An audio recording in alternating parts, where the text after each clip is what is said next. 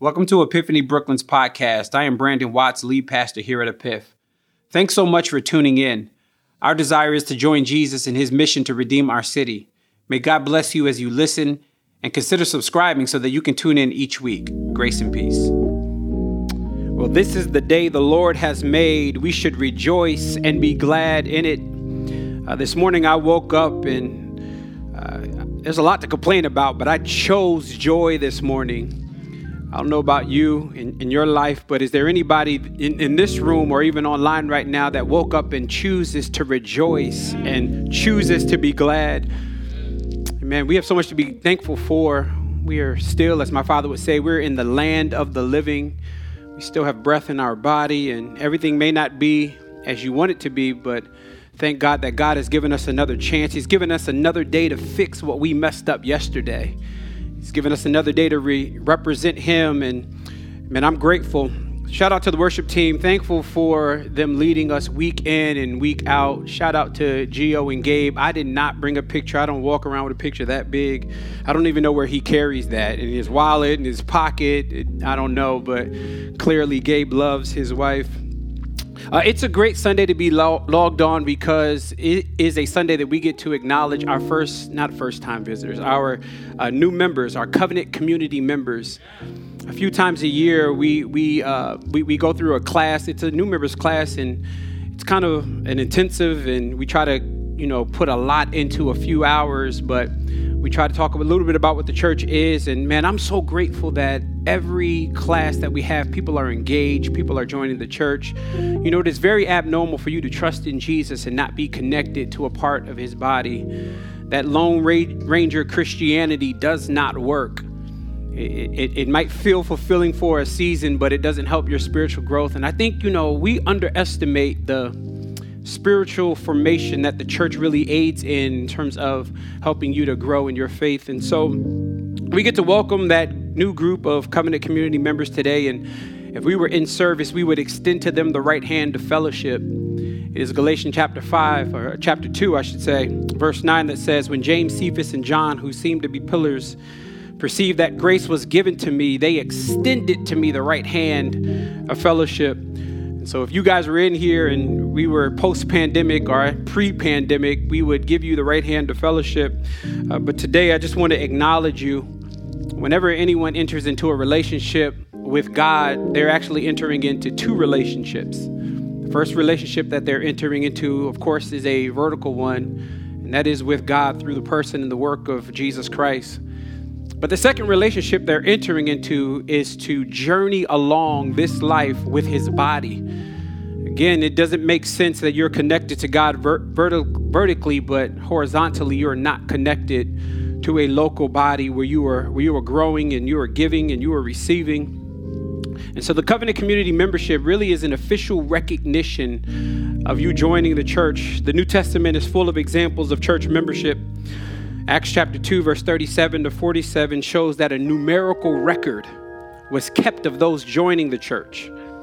1 Timothy chapter 5, verse 3 to 16 shows that a record was kept of the widows that were inside the church. Hebrews chapter 13, verse 17 shows that elders and pastors will be held accountable for those under their pastoral care. You don't know who's under your pastoral care unless there is some type of covenant or some type of membership. So on behalf of all of Epiphany Church here in Brooklyn, on behalf of our elders, which is Pastor Timmy and I, on behalf of all of our deacons, on behalf of my wife, we do welcome you as full-fledged members here at Epiphany Church. Again, if you were here, we would line you up and we'd turn you around so that your brothers and sisters could see you. But since we are virtual, we'll do it this way. We'll receive you with the only greeting that is suitable for a believer to a believer, and that is grace and peace. Those of you who are in the room, if you could just lift up your voice and greet our new members by saying grace and peace. Those of you who are online, won't you just go ahead and type in grace and peace. We are excited that you are part of the body, and I am excited to pastor you through this journey. All right, I am eager to preach the word. Let's do it. I want to draw your attention back to the book of Romans. We are in Romans chapter 15. We are making good traction, y'all. I know it feels like we've been in this book forever. In fact, when I finish the book, I want a t-shirt, Josh, that literally says, spent 2 years in Romans. Not just Romans, spent 2 years in Romans. Somebody make me that. Make sure the graphics is nice and good quality t-shirt, I should say. All right. Well, we're virtually back at it again. I know worship just isn't the same and preaching just isn't the same, going camera to your homes or your laptops or your devices. But nevertheless, I'm grateful, man. As I said, I'm choosing joy. I'm grateful for the ability for us to be able to engage in the Word of God today and do so through technology. Would you share this link with somebody? Let them know that we're live. If you're on YouTube, won't you go ahead and subscribe to the YouTube channel? Go ahead and click that bell so that you can get notifications. Let me just go through the whole thing. If you don't follow us on Facebook and on Instagram, I'm not really sure why you're playing games. Won't you go ahead and give us a little love on the social media sites as we try our best to bring you gospel-centered content. Our desire isn't to just bring you fluff, but we want to bring you meat, which is found in the Word of God. Speaking of the Word of God, I want you to pick me up in verse 1. Romans 15, verse 1. We who are strong have an obligation to bear the failings of the weak. Make note of this phrase, and not to please ourselves. Let each of us please his neighbor for his good, to build him up. For Christ did not please himself, but as it is written, the reproaches of those who reproached you fell on me. For whatever was written in the former days was written for our instructions, that through endurance and through the encouragement of the scriptures, we might have hope. May the God of endurance and encouragement grant you to live with such harmony with one another in accordance with Christ Jesus, that together with one voice, glorifying God and the Father of our Lord Jesus Christ. Therefore, welcome one another as Christ has welcomed you for the glory of God. Verse 8. For I tell you that Christ became a servant to the circumcised to show God's truthfulness in order to confirm the promises given to the patriarchs. In other words, he's a covenant-keeping God. The covenant he made with Israel, he is going to fulfill it. But watch this, in order that the Gentiles might glorify God for his mercy. As it is written, therefore I will praise you amongst the Gentiles and sing to your name. And again it is said, rejoice, O Gentiles, with his people. And again, praise the Lord, O Gentiles, and let all the people extol him. And again, Isaiah says, the root of Jesse will come, even he who arises to rule the Gentiles. In him will the Gentiles hope. Last verse 13. May the God of hope fill you with all joy and peace in believing, so that by the power of the Holy Spirit you may abound in hope. I want to preach today from the topic entitled, How to Deal with Our Differences.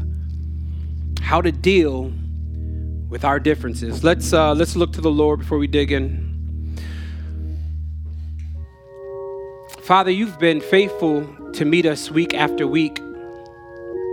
You've never, ever, ever, ever left me in this moment by myself. I would make a mess of things. But Father, every time I stand before your people, oh God, it is through the power of your Holy Spirit. So Father, I pray, oh God, that you would use my thoughts today. I pray that you would use my mouth today to be an instrument for your glory. I don't just pray for my ability to preach, but I pray for our receptivity to your word. That we would receive it, oh God, not as just an informational dump. Not as just some information that's transferred, but Father, that we would receive it and walk away and say, how can I apply this word to my life? And so Father, would the word of God do what it always does, and that sanctify us, that sharpen us, do spiritual surgery on us today. Father, I will be honest that there are relationships in our life that are just dysfunctional. Some of the closest relationships in our life, some family members we ain't talked to in years, some friends we cut off at the top of the year because we knew we just couldn't do them in 2021. And Father, would you do some patchwork today? Help us to understand how are we to live with our differences. Pray that Paul's words, oh God, would be truthfulness to us today. Pray that I wouldn't deviate from your word today, but that I would preach everything that you intended for the church at Rome today. It's in Christ's name we pray. Amen.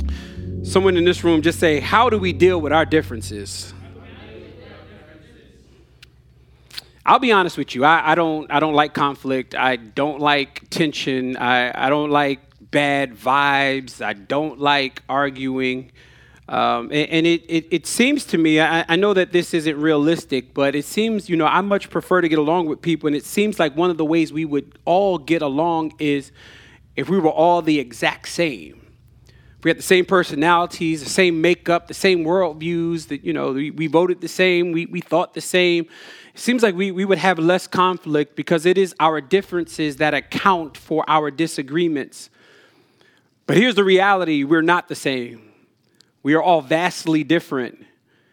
We weren't raised the same. We have different ideas. We come to the table with different perspectives and different values. And I'm going to be honest with you, when I argue with somebody or we're going back and forth, 99% of the time I think I'm right. When I argue with Ty, 99% of the time I think I'm right. 99% of the time she thinks she's right. I still feel like I'm right. I think the Lord will reveal it to her as the time goes on. But the reality is, most of the time when we are encountering people with a conflict, we're not seeking to understand them. Let's be honest, we're trying to convert them to our way of thinking. And in the conflicts of in the process of trying to convert them to our way of thinking, conflict arises. Tension arises because God has made us different. And when he made us different, he did not make a mistake. When he made us, the Bible says in Psalms chapter 139, the Bible tells us that we are uniquely made, that we are fearfully and we're wonderfully made. When God wove you together in your mother's womb, he put together a unique person that is different than the next person, so much so that we're not even the same as our siblings. You would think that we have the same personality. We were brought up in the same house. We were taught the same values, but then we grow up and we get exposed to different things. And so here's the question. How do we do life with people who are vastly different than us? I'm talking about the relationships issues. I'm talking about marital problems and family squabbles and church community tension. All of us deal with tension. And so how do we go through life? Well, I'm glad we arrive at a passage today where Paul is going to help us to understand how to deal with our differences. Now, y'all know me. I won't be able to sleep tonight if we parachute into Romans chapter 15 and we don't give some type of context to where we are. In the church of Rome right now, both Jews and Greeks are both getting converted at a fast pace. And it's amazing. You would think that is great. You would think that is amazing. But one of the things that we fail to understand is the tension between Jews and Greek. In fact, when we read the passage today, especially verses 8 and 9, where it talked about Jews and it talked about Greeks or it talked about Gentiles, one of the things that it misses is the depth of the historical friction between the two. They didn't like each other. And let me say it this way. Before they met Christ, they hated each other. They didn't talk to each other. They didn't socialize with each other. But after meeting Jesus, they still had issues. You would think that when they met Jesus, they would resolve all of their conflict. But Paul writes entire chapters on how the Jews and the Gentiles were supposed to get along. Read Acts chapter 15. Their issues were so bad that they had to bring them up before the Jerusalem council. Entire chapters Paul had to deal with the conflict of Jews and Gentiles. And they normally had conflict over what day to worship on. Last week we saw they had conflict over dietary restrictions. They had conflict in the book of Acts over circumcision. And Paul has devoted so many chapters to helping them reconcile. And this really should help you to understand that just because you met Jesus doesn't mean that your relationship issues ends. Yes, Jesus helps us with our relationship issues, but let's be honest. Just because I gave my life to the Lord and I got up in the middle of service and I said, excuse me, 15 times and came down to the altar and gave my life to the Lord, when you walk back to your seat, you still got relationship issues all around you. And the question is, how do we deal with them? Here's what you should do. You should expect tension. I hate to say it, but you should expect some type of pushback and friction in all of your relationships because we are sinful people.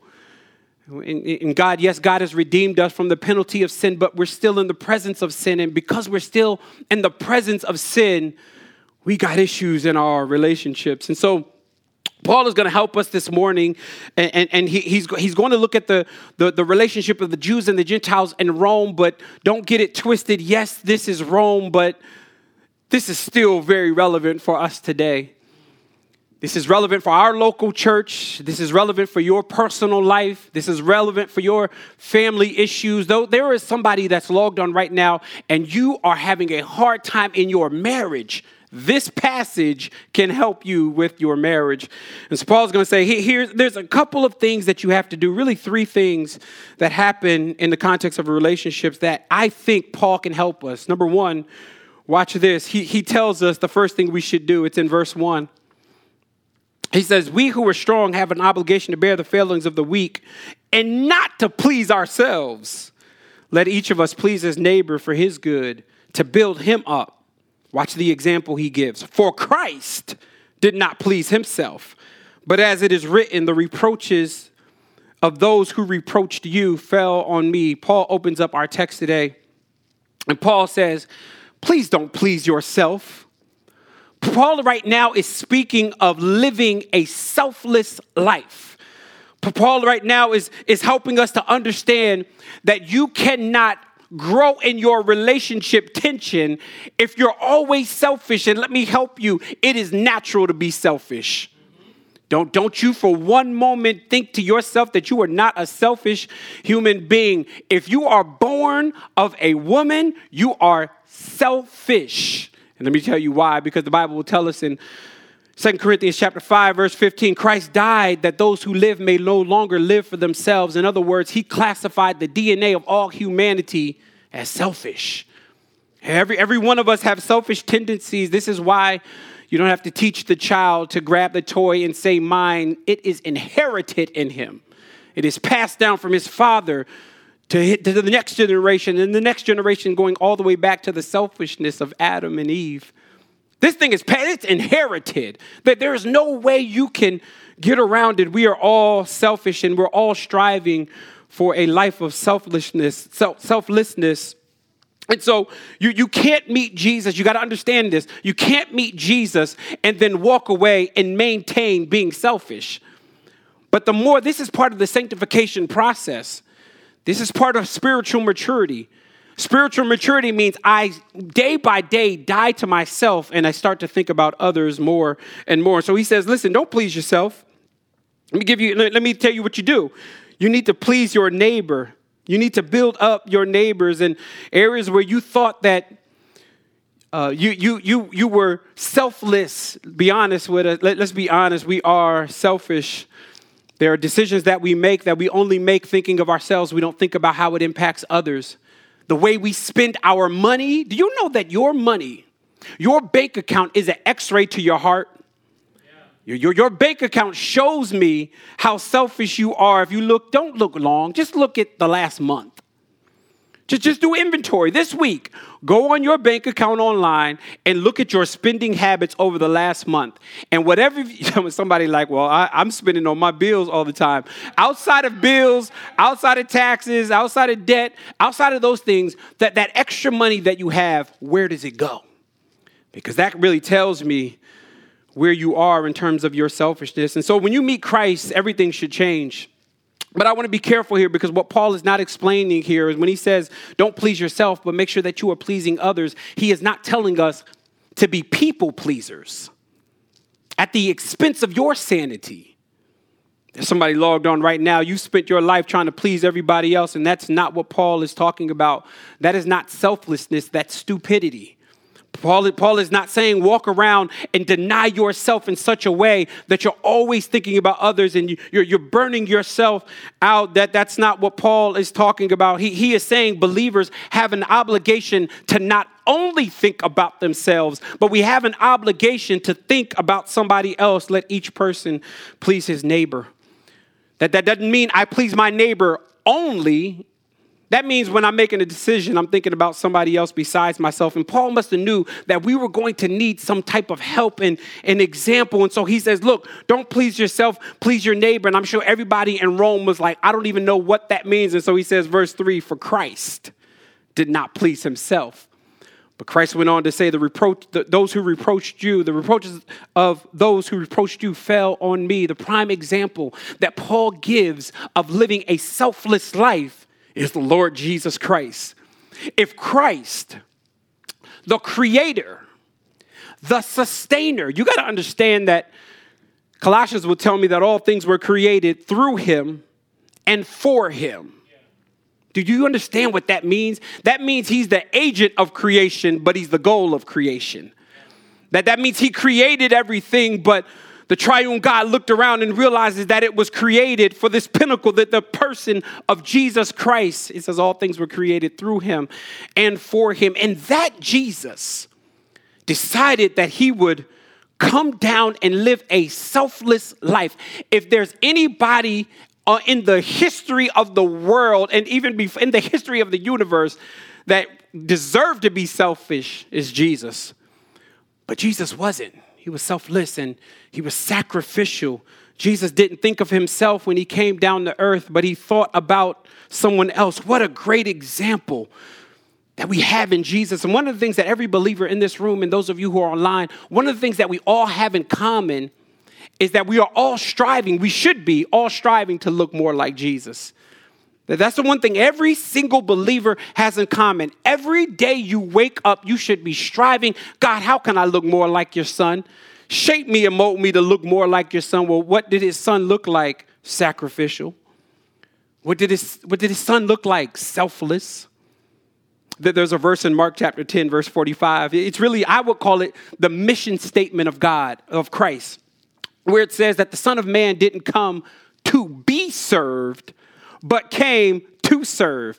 And then that verse goes on to say, and give his life as a ransom. Can you imagine this? The one that I said is the agent and the goal of creation came not to serve, came not to be served, but to serve. Can you imagine that? That God in the flesh.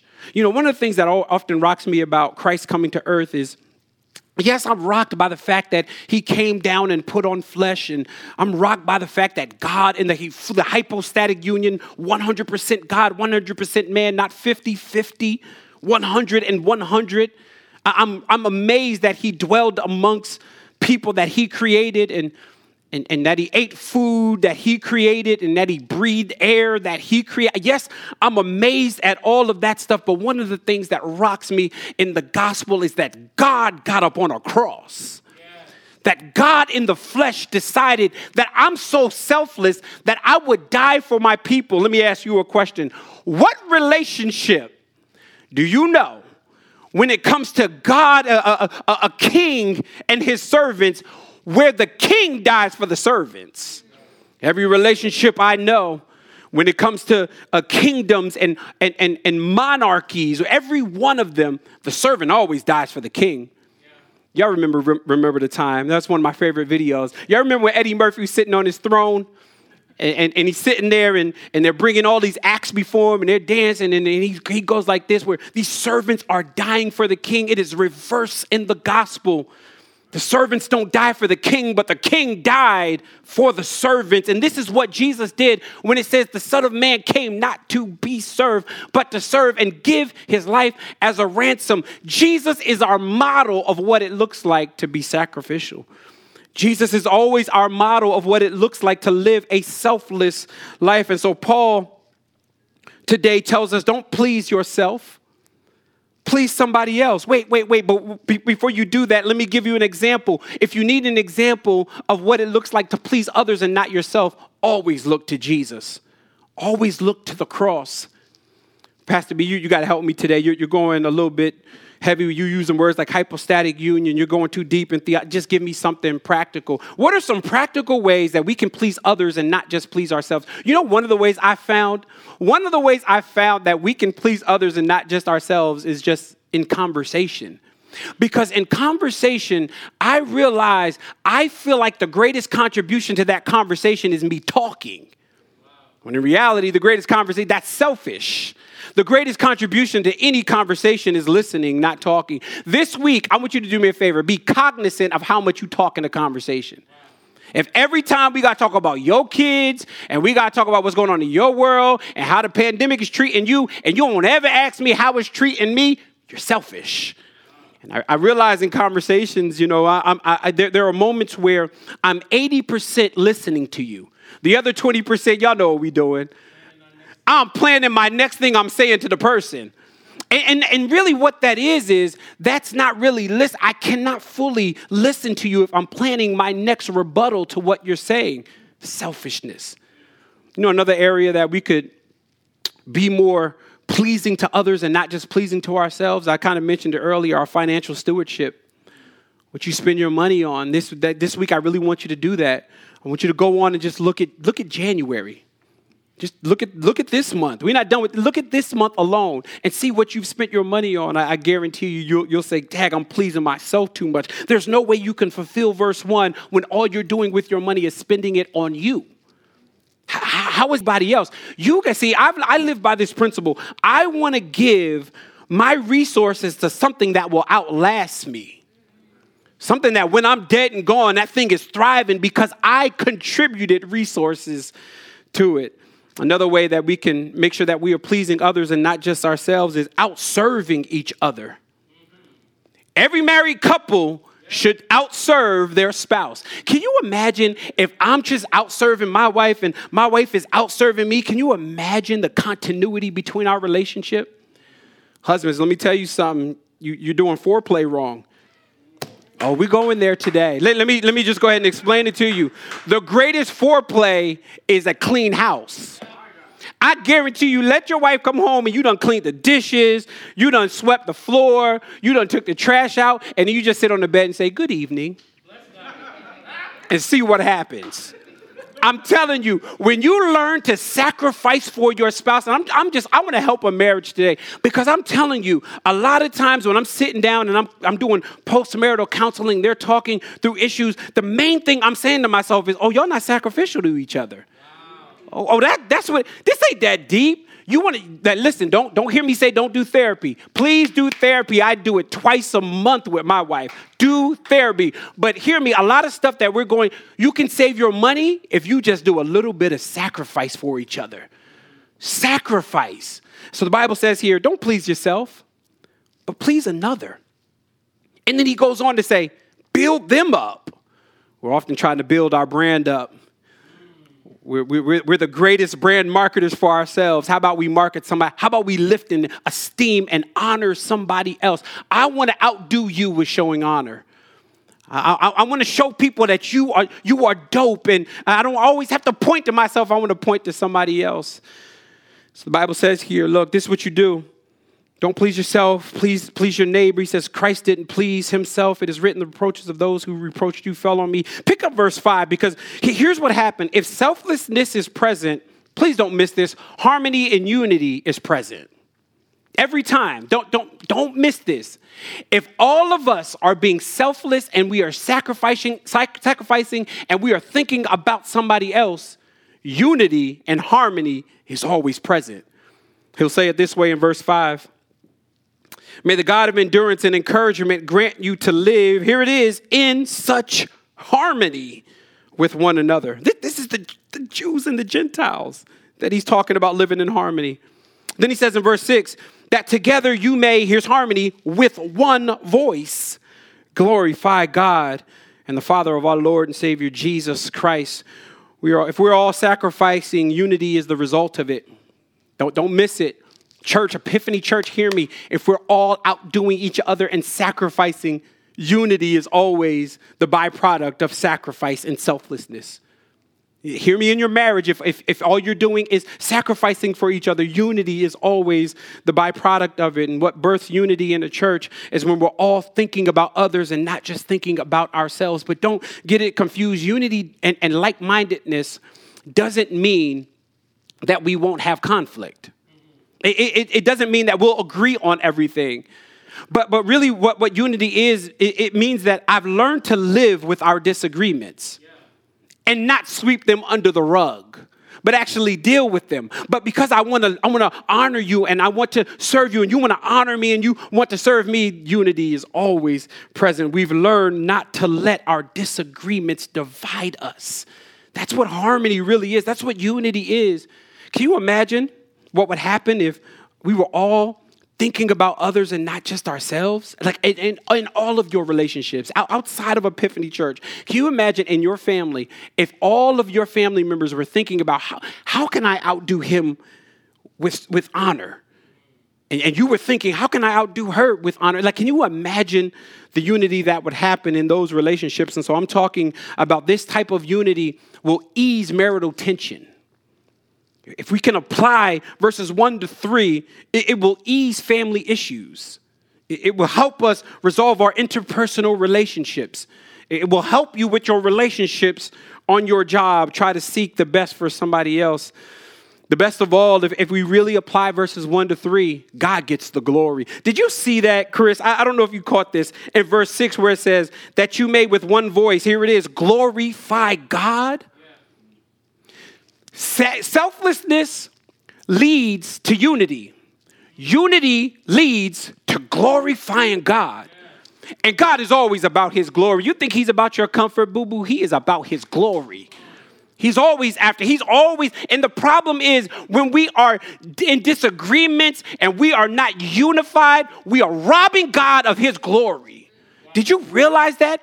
When you are bickering and you are back and forth with your husband and you are back and forth with your wife, you are robbing God of getting glory out of that relationship. I don't want a relationship to be a part of my life if I'm not glorifying God with it.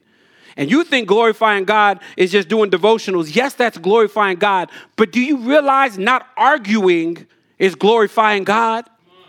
Do you realize being unified and like-minded in our mission and our purpose and our perspectives? Do you realize that is glorifying God? The church that doesn't get mad with each other. I want to be a church that doesn't get mad with each other over dumb stuff. I want to be a church that deals with our offense the way Matthew 18 will say deal with them. If your brother sins against you, go to him. If he receives you, you've gained a brother. That's how you deal with issues. If he doesn't receive you, take 2 or 3 witnesses. Again, seeking unity. If he doesn't agree with that, take it to the church. Again, seeking unity. Always giving someone a chance. I want to be a church that doesn't have cliques. And everybody, we can only value you if you're a part of this club. The devil is a liar. Where is that at in Scripture? In fact, the last time I saw cliques happening in the book of Galatians, Paul chewed everybody up, including leaders. Okay, so you know what that means? That leaders aren't exempt from showing disunity amongst the body. Paul looked at Peter and said, "Fool, what are you doing? When the Jews come, then you don't eat with the Gentiles? What is that?" Again, Paul is trying to help a long historical friction that happened between the two. I want to be a church that doesn't allow selfish ambition to get in the way. I want to be a church that Paul is striving for the church at Rome to be. A church that's unified, a church that's sacrificial, and ultimately a church that is serious about the glory of God. Okay, there's one more way. I got one more today. There's one more way that I think Paul helps us with our tension in our relationships. But this one is a little bit underneath the text. Watch this. In verse number 4, Paul says, "For whatever was written in the former days," so he's talking about Scripture, "or was written for our instructions, that through endurance and through the encouragement of," here it is, "the Scriptures, we might have hope." Paul says, one of the ways that you can deal with your relationship tension is if we all have a collective commitment to the Word of God. That we all are subscribing to reading our Word and living our Word. If we would just apply verses 1-3, Paul is like, look, this is how it works. I want to point you to Scripture because if I can get everybody, you want me to be in my Scripture. Not to preach, but to have better relationships with others, with friends and family members. You want me to be committed to my devotional time. You don't want me to skip a day of reading the Word, because skipping a day of reading the Word is the day that I might cuss you out. The Word keeps me from doing that. Do you realize that? That the Word can hold back your tongue. And so Paul, one of the things I love about Paul is always pointing us back to the Word. Paul is always pointing us back to the Scriptures. And in his day, the New Testament the canon in the New Testament wasn't completed. And so he was pointing us back to the Old Testament every chance he could get. And he does so right here. And so Paul is saying, listen, I want to relieve some tension in your relationship. Here's how. Be committed to the Word. We talk about cussing somebody out. Wouldn't it be wonderful if before you were about to cuss somebody out, you said, you know what? I got a commitment to the Word. Proverbs 15, a soft answer turns away wrath. Well, what if we thought like that? Or we talked about, relationships and premarital sex and relationships and the tension and the strife that could bring. What if we thought to ourselves before we were about to engage in premarital sex, what if we said, Galatians chapter 5:16, but I say walk in the Spirit and you will not gratify the desires of the flesh. What if we looked at our stewardship issues and before we spent all of our money on ourselves and before we were stingy, we would quote stuff like 2 Corinthians chapter 9, verse 7, each one must give as he has decided in his heart, not reluctantly or under compulsion, but God loves a cheerful giver. What if we had a commitment to the Word that the decisions we made, we filtered them through 66 books? What if we always thought about the Word when we were about to do something and we were about to engage? And I'm convinced that it is the Word of God that helps me to love people and honor people. Outside of the Word of God and my commitment to it, I'd be trifling. I don't know about you, but I know me. I would be stingy. I would be selfish. I would be often easily offended. I wouldn't know how to deal with tension. I'd probably give you the silent treatment and wouldn't talk to you instead of actually engaging in what the Word of God says and how we are supposed to deal with our tension. But the Word of God keeps my relationships intact. Would you type that in the chat room for me? The Word of God keeps my relationships intact. And so watch what Paul does. Paul doesn't just tell us in verse 4 to be committed to the Scripture. He then models it for us. I don't know if you picked this up, but if you have a physical copy of a Bible, if you're in this room and you have one, I don't see Bibles, they're all devices. If you're at home and you got a physical copy, I see you, Chris. We got one. If you're at home, if you do me a favor and grab your Bible somewhere. And one of the things I like to do is I like to treat my Bible as like a working commentary. And so if there's a New Testament writer that points us back to the Old Testament, I want to write in there where that verse is found. And then I'm going to go to that verse and I want to write in the New Testament where it's treating your Bible as a working concordance. Watch this. Verse 9, he quotes Psalm 18, verse 49. Would you write that next to verse 9? In verse 10, he quotes Deuteronomy 32, verse 43. Would you write that next to verse 10? Verse 11, he quotes Psalm 117, verse 1. Would you write that verse next to verse 11? And then verse 12, he quotes Isaiah chapter 11, verse 10. Would you write that next to verse number 12? Over and over again, back to back to back. Paul doesn't just say in verse 4, commit to Scripture, but he shows you how much he's committed, and he pops off verse after verse after verse after verse. Like, how dope would it be if we were that fluent in the Word? How dope would it be if Paul's ability in Romans 15 to just be able to spout out scriptures the way he does with confidence and with fluency means that he read his word and he knew his word. He had enough Bible in him. And as your pastor, I can tell you one of the things I've been praying about for you, everybody that's logged on right now. In fact, I got up at 5:30 this morning, and I had a late night last night. I got up at 5:30 this morning and prayed for your commitment in the Word of God. I got up this morning and prayed that you would dust that Bible off, that you would dust that devotional off, that you would dust that journal off, and that you would get back on it. And here's the thing, God ain't mad at you. He just want to talk to you. Get back on it. Get back on it. Get back in the Word of God, because it is the Word of God that helps us with our relationship issues. Since the beginning of this year, I've been praying for your spiritual discipline. I've been praying for your commitment to the Word of God. I've been praying that there wouldn't be a day that goes by that you wouldn't get into the Word. Not a day. Some of us go weeks. We'll go the whole week, and we haven't opened up this week since Romans 14, which was last week's sermon. Like, I pray that every week we would bit by bit work our way through the whole counsel of God's Word, because I promise you it's one of the things that helps you with your relationship issues. When you read the Word of God, you got to understand it is helping you to fight off the enemy. When I read the Word of God, I am actually fighting. When I commit to devotion, I am actually fighting. When you are committing to prayer, you are actually fighting. When you are committing to the spiritual discipline of fasting, you are actually fighting. How are you going to fight your enemy if you don't have weapons? How are you going to fight your enemy if you don't have a sword? We do that by getting into the Word of God. And so Paul says, look, one of the ways that you can help your interpersonal relationships is by committing to the Word of God. He says, for whatever is written in the former days were written for our instructions. And then it says that through encouragement of the Scriptures, we might have hope. Some of you singles that are in relationships, don't you move forward and get serious unless he know how to read some Word. Like that got to be the sexiest thing about him. What do you know Hebrews at all? And if he's really deep, quote something from Leviticus. Ooh, that'll do it right there. I'm telling you, and here's why, because places like Ephesians 5, young ladies, hear me, places like Ephesians 5 will tell husbands to bathe their wife in the Word. How do you bathe your wife in the Word when you don't know the Word? Young men, don't you move forward and put a ring on it unless she knows some Scripture, unless she got some Word in there. I know you like, Pastor B, that's so old school. No, it's not. It ain't old school.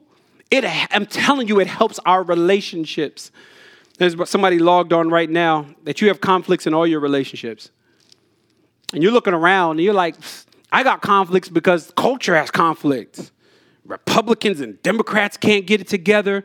We look in scriptures and Jews and Gentiles can't get it together. You look on social media and Tekashi 6ix9ine and Meek Mill can't get it together, or Lil Durk. My son, I just found out who Lil Durk was this week. Like, why every rapper in 2021 is named Lil something? I'm about to get my rap game on. I'm going to be called Lil B. Just Lil B. Just leave it at that. All of our relationships need us to apply the Word of God to them. All of our relationships need us to be sacrificial. All of our relationships need us to be selfless, because then and only then will we be unified. And it is that unity that will bring God glory. Musicians, won't you guys come up? Worship team, y'all come up. Let's play something soft. I sometimes at this part of the sermon, I usually move it quickly. Let's transition to the next thing. But I really want you to get on your mind those relationships that are dysfunctional. Worship team, as you're coming, I want you to get those things on your mind. Some of you, it's the closest relationships of marriages and family members. And some of you got relational tensions with your children. Some of you today should call somebody up and say, you know what?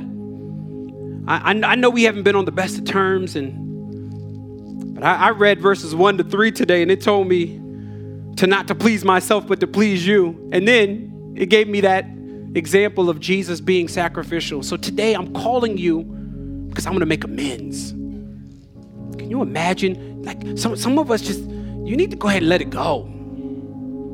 Go ahead and forgive. It ain't worth it. If the coronavirus has not taught us anything else, it should have taught us to don't take for granted the time we have. Time is now.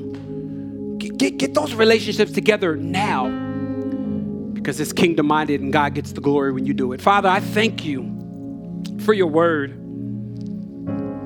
and how palatable it is. An ancient text is able to get at our filthy hearts. And I thank you. God, I thank you that Paul doesn't leave us without an example today. I thank you that Paul points us to Jesus, to the centrality and the Christocentrism of Christ, that he shows us that even in our relationships, we often need to look to the work that Jesus has done on the cross, because it is that sacrifice that we are striving for. The Son of Man did not come to be served, but to serve and to give his life as a ransom. It is that type of sacrifice I'm seeking after. And Father, I'll admit, I ain't there. Like, Jesus doesn't die for people that loved him. Jesus dies for enemies. I ain't there. But Father, I want to strive to look more like Jesus. I want to strive to be the peacemaker in my family. I want to strive not to be the gossiper, but I want to strive to be the one that often seeks after unity and peace, because I realize I learned today, oh God, that it is my unity that helps you to get the glory. We thank you, oh God, for your word. Pray that we would hide in our heart, that we would never sin against it. Pray that this word, we would think about it this week. It's in Christ's name I pray. Amen.